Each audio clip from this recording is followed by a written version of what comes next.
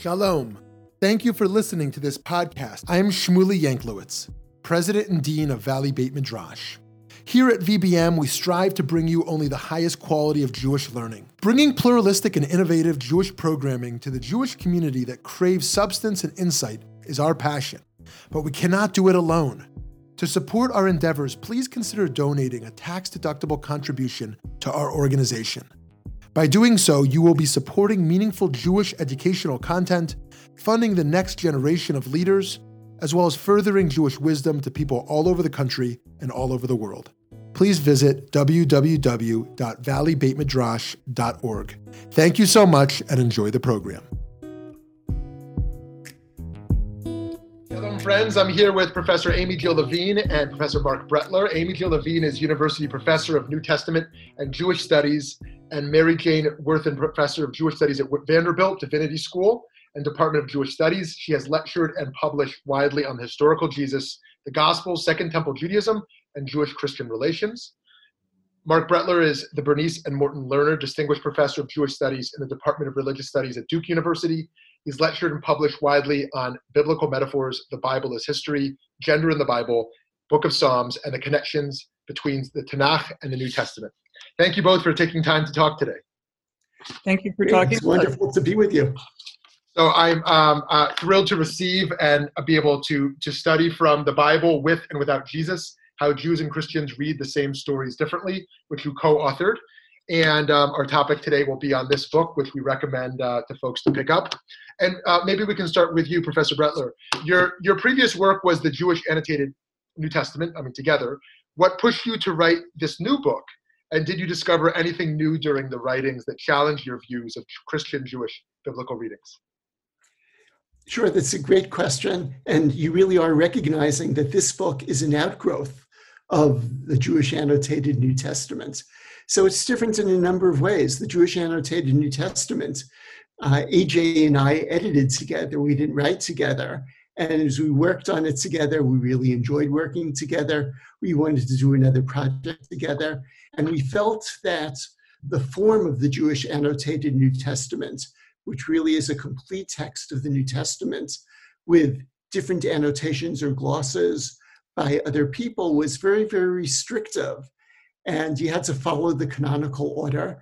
And we felt that there were lots of issues that we had rather than the people who wrote for us and with us, we had a lot more to say about.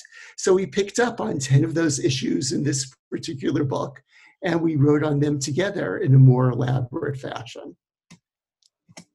I think I could add to that a little bit. Mark and I also have extensive classroom experience, and at least for me, teaching New Testament primarily to people who want to be Christian ministers. They look at a text and go, gosh, love of God and love of neighbor, what an original thought. And no, actually, Jesus is borrowing from Deuteronomy and Leviticus. So it turned out that even my Christian students did not realize the extent to which the shared scriptures get cited in the New Testament. They did not understand the original context of those texts. And in a number of cases where the New Testament says, Jesus did this to fulfill what was said by the prophet, something, something, something, they had no clue that Jews had our own interpretation of those texts. And more, when I shared those interpretations with my students, they said, oh, you mean the text still has meaning? And I said, absolutely. Just because something says Jesus fulfilled it doesn't mean you check it off and put it up on a shelf. All those texts have to have ongoing meaning. Let's have a conversation between Jews and Christians. So the Jews will give you 10 different interpretations of a text, and you can come in with the New Testament reading, and we'll see how deep and profound these texts actually are. Fascinating. What primarily would you say Jews tend to misunderstand most about Jesus in the Bible? There's also the question about what Christians tend to misunderstand most. The part of the problem is that Jews haven't read the New Testament. When I was a kid and I started to study this, I had this aunt who said to me, why are you studying this hateful, anti-Semitic, toxic book? And I said, have you ever read it? She said, no, why would I read that hateful book? Ignorance never helped anybody. Jews don't understand that this is part of Jewish history. So we're very, very good up to the Maccabees, and like magic, we're over in the Mishnah. This is Jewish history. Jesus was a Jew. Paul was a Jew. They're pretty much all Jews, except for, like Pontius Pilate. So how do we fill in the gaps? Paul is the only Pharisee from whom we have written records. So how do we understand Pharisees in antiquity? How do we understand where certain anti-Jewish tropes had their beginnings? The text did not have to go in an anti-Jewish way, but interpreters took it that way. And it helps to know where the problems can be located so that Jews can come in and provide some sort of correction when we hear somebody citing the New Testament to the detriment of Jews and Judaism. And I would just add that there are good reasons why for many generations Jews have not read the New Testament. I mean, if you went on the Lower East Side in the early 1900s, the New Testament was being given out by various Bible societies in Yiddish as an attempt to convert Jews. And there are problematic texts vis-a-vis Judaism in the New Testament. So what we really wanted to do, and given everything that AJ said about the extent to which the New Testament is so much a part of Jewish history and is such an important part for reconstructing Jewish history and understanding Judaism in the late Second Temple period and a little beyond that, we wanted to create, first in the Jewish Annotated New Testament, and then in this volume, which we wrote together, what we like calling a safe New Testament for Jews.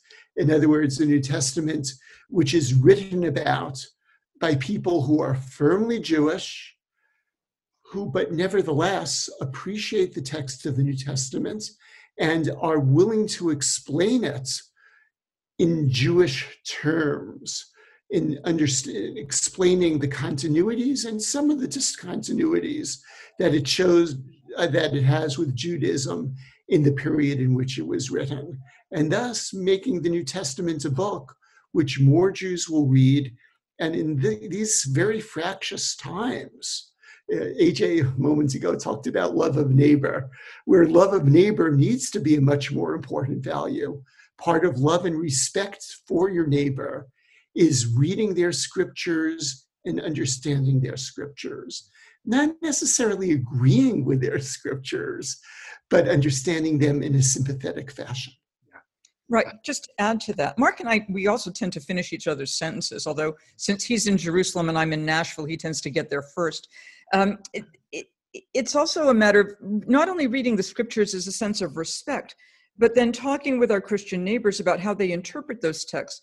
Because in the same way, one cannot read Leviticus and figure out what people are doing in my shul. You can't read 1 Corinthians or the Gospel of John and say, oh, therefore that's exactly what people in the local church are doing as well. So part of our effort has been to interpret for Jews, here's what the Christian texts say, but also here's how different types of Christians understand those texts. Mm-hmm, mm-hmm. Very nice. So for so long, maybe just one last question here, although I feel like I could ask you for hours here. You know, for so many Jews and perhaps less so for Christians, but I'm not sure. So many Jews distinguish what they're doing as different from Christianity. They want to actually ensure what they're doing is fundamentally different in many ways. But what can Christians learn by looking at the Jewish approach to biblical texts? And what can Jews learn by understanding the role of Christian theology through their interpretation of the same text? So let me take the first part of that question. And I'm going to answer it by way of an anecdote. One of the books which I co-edited before the Jewish Annotated New Testament, which actually led to the Jewish Annotated New Testament, was the Jewish Study Bible. And the first edition was published before email was very common. And I actually got a snail mail letter from someone who is Christian who thanked me for the book and said, I never realized that the suffering servant passage, namely the main one is found from the ends of Isaiah chapter 52 and all of Isaiah chapter 53, could be read without having Jesus front and center. And so the main thing that Christians can learn from us in terms of this book, where each chapter really has three parts: what the biblical text, what the Hebrew Bible, the Tanakh text meant originally, what it means in Judaism, and what it meant and means in Christianity, especially how it was used in the New Testament. Many Christians are not aware or not sufficiently aware of the fact that these texts from the Tanakh, from what Christians would call the Old Testament, had an independent existence before the New Testament was written. And as a result, the first centuries that all of these texts were read, they were read without reference to Jesus. And that is how the Jewish community continues to read these texts. So for the Christian community, I think that is one of the major contributions that this book, How to Read the Bible with and Without Jesus, makes. And again, the most important word in that title is and.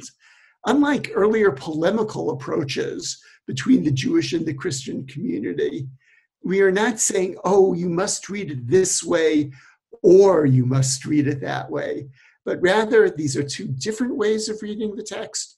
And we hope that both the Jewish community and the Christian community, using this and, will be able to understand the way that the other community reads the text.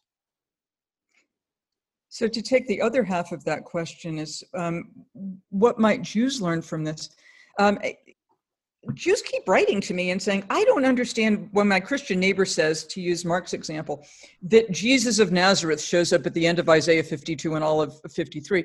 And I don't understand why Christians think that this young woman who's pregnant in Isaiah chapter 7 is actually a prediction of a virginal conception. And I don't see where they get original sin, and I don't see where they get the Trinity. And none of that Christian doctrine, which they get from like television or a pamphlet left on their doorstep. They're not actually talking to real Christians. I don't understand how any of that makes sense. It all seems like nonsense. So the other thing that we want to show is the logic that's in both traditions, the logic that's in the Jewish tradition and the logic that's in the Christian tradition. So that if one looks at, I'm going to use the Christian term here, Old Testament, with old meaning fabulous, terrific, respect, because I'm old, so old is good, right? So the Christian reads the Old Testament and sees Jesus. So the Jew has to understand how that comes about. If you read the text through Christian lenses, you're going to find him on every page. If you read the text through Jewish lenses, he's not there at all. And when people in my synagogue will suggest, well, they're just reading him in and they're adding to the text, I can say, have you read Genesis Rabbah recently? Have you read Rabbinic Commentary recently? Remember that story about Abraham and his father's idol shop? Not in Genesis. So we're all reading in, we're all interpreting. No text simply stands on its own. As soon as somebody writes a text, it's open to multiple interpretations. And one of the things we have done in our book is to show how the same text has been read by Jews at the same period or across cultures or across time zones in very, very different ways. So where the Christian might see Jesus in the suffering servant, Jews have come up with 10, 12 possible candidates, and there are still some candidates around. So another thing that we can show is the joy of disagreeing on a reading, or in Judaism, devaracha, give me another reading. Tell me another way you can interpret this.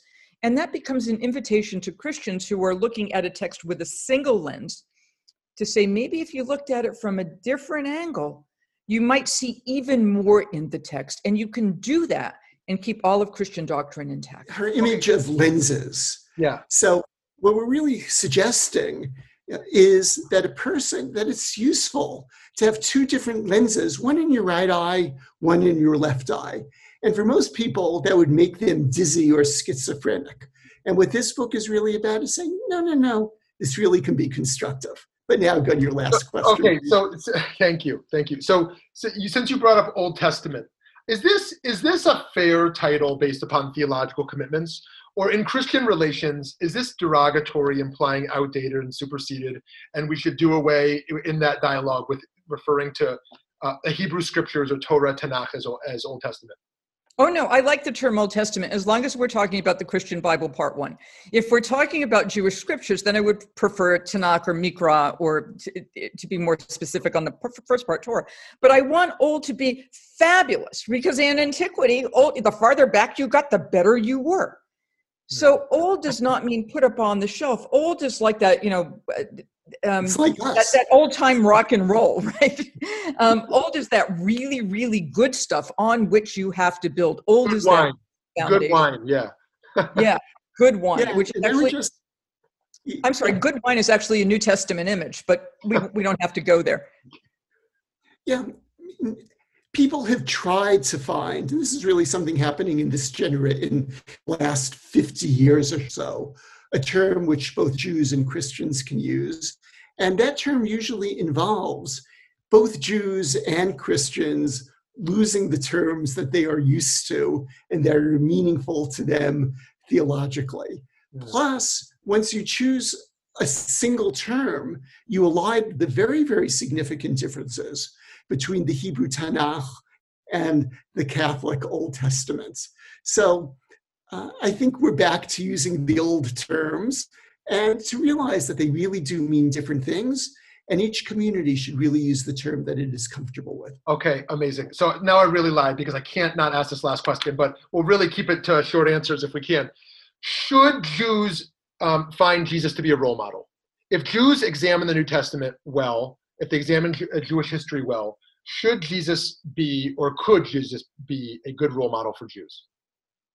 I think we have plenty in our own tradition so that we don't have to go looking elsewhere, no matter how fine they might be. I mean, Gandhi had some good things to say. Martin Luther King Jr. had some splendid things to say. Confucius is quite intelligent and helpful. But we got our own text. We don't need to go look elsewhere. Nor for me is Jesus a role model, although I think he is a splendid teacher. Jesus is single. I believe he's celibate. He's expecting the end of the world as he understood it to break out in his own time. He's separating parents from children. I want my kids to find a partner and get married and be happy. So I respect enormously a number of his teachings, and a number of his other teachings, I'm thinking it might work for somebody else, but it doesn't work for me. Yeah, and I also wonder, and here I'm coming to this as a scholar predominantly of the Hebrew Bible, if Judaism really is a role model religion. One of the things that is most striking about the Tanakh is that humans are not presented as role models. Even Moses or even Abraham, despite the fact that they are sometimes cleaned up, or David cleaned up in some rabbinic traditions, have some very, very problematic traits. So I would actually contest your question a little bit in terms of the need to look at humans for role models within the Jewish tradition. Amazing, amazing. Thank you so much, friends. I want to encourage you to check out The Bible with and Without Jesus, How Jews and Christians Read the Same Stories Differently, Professor Amy Jo Levine, Professor Mark Svi Brettler, and having just written a commentary on the book of Jonah, I can tell you that that's the first chapter that I'm about to jump into here, because as I dove into Christian commentaries, I found they deeply enhanced my own understanding of the book and the Jewish commentary as well. And that's only one of the 13 chapters you'll find in here. Highly recommend. Thank you both for your time and your work. And be careful if you're diving into Jonah. That's probably the wrong metaphor to use. Well, you took the words out of my mouth.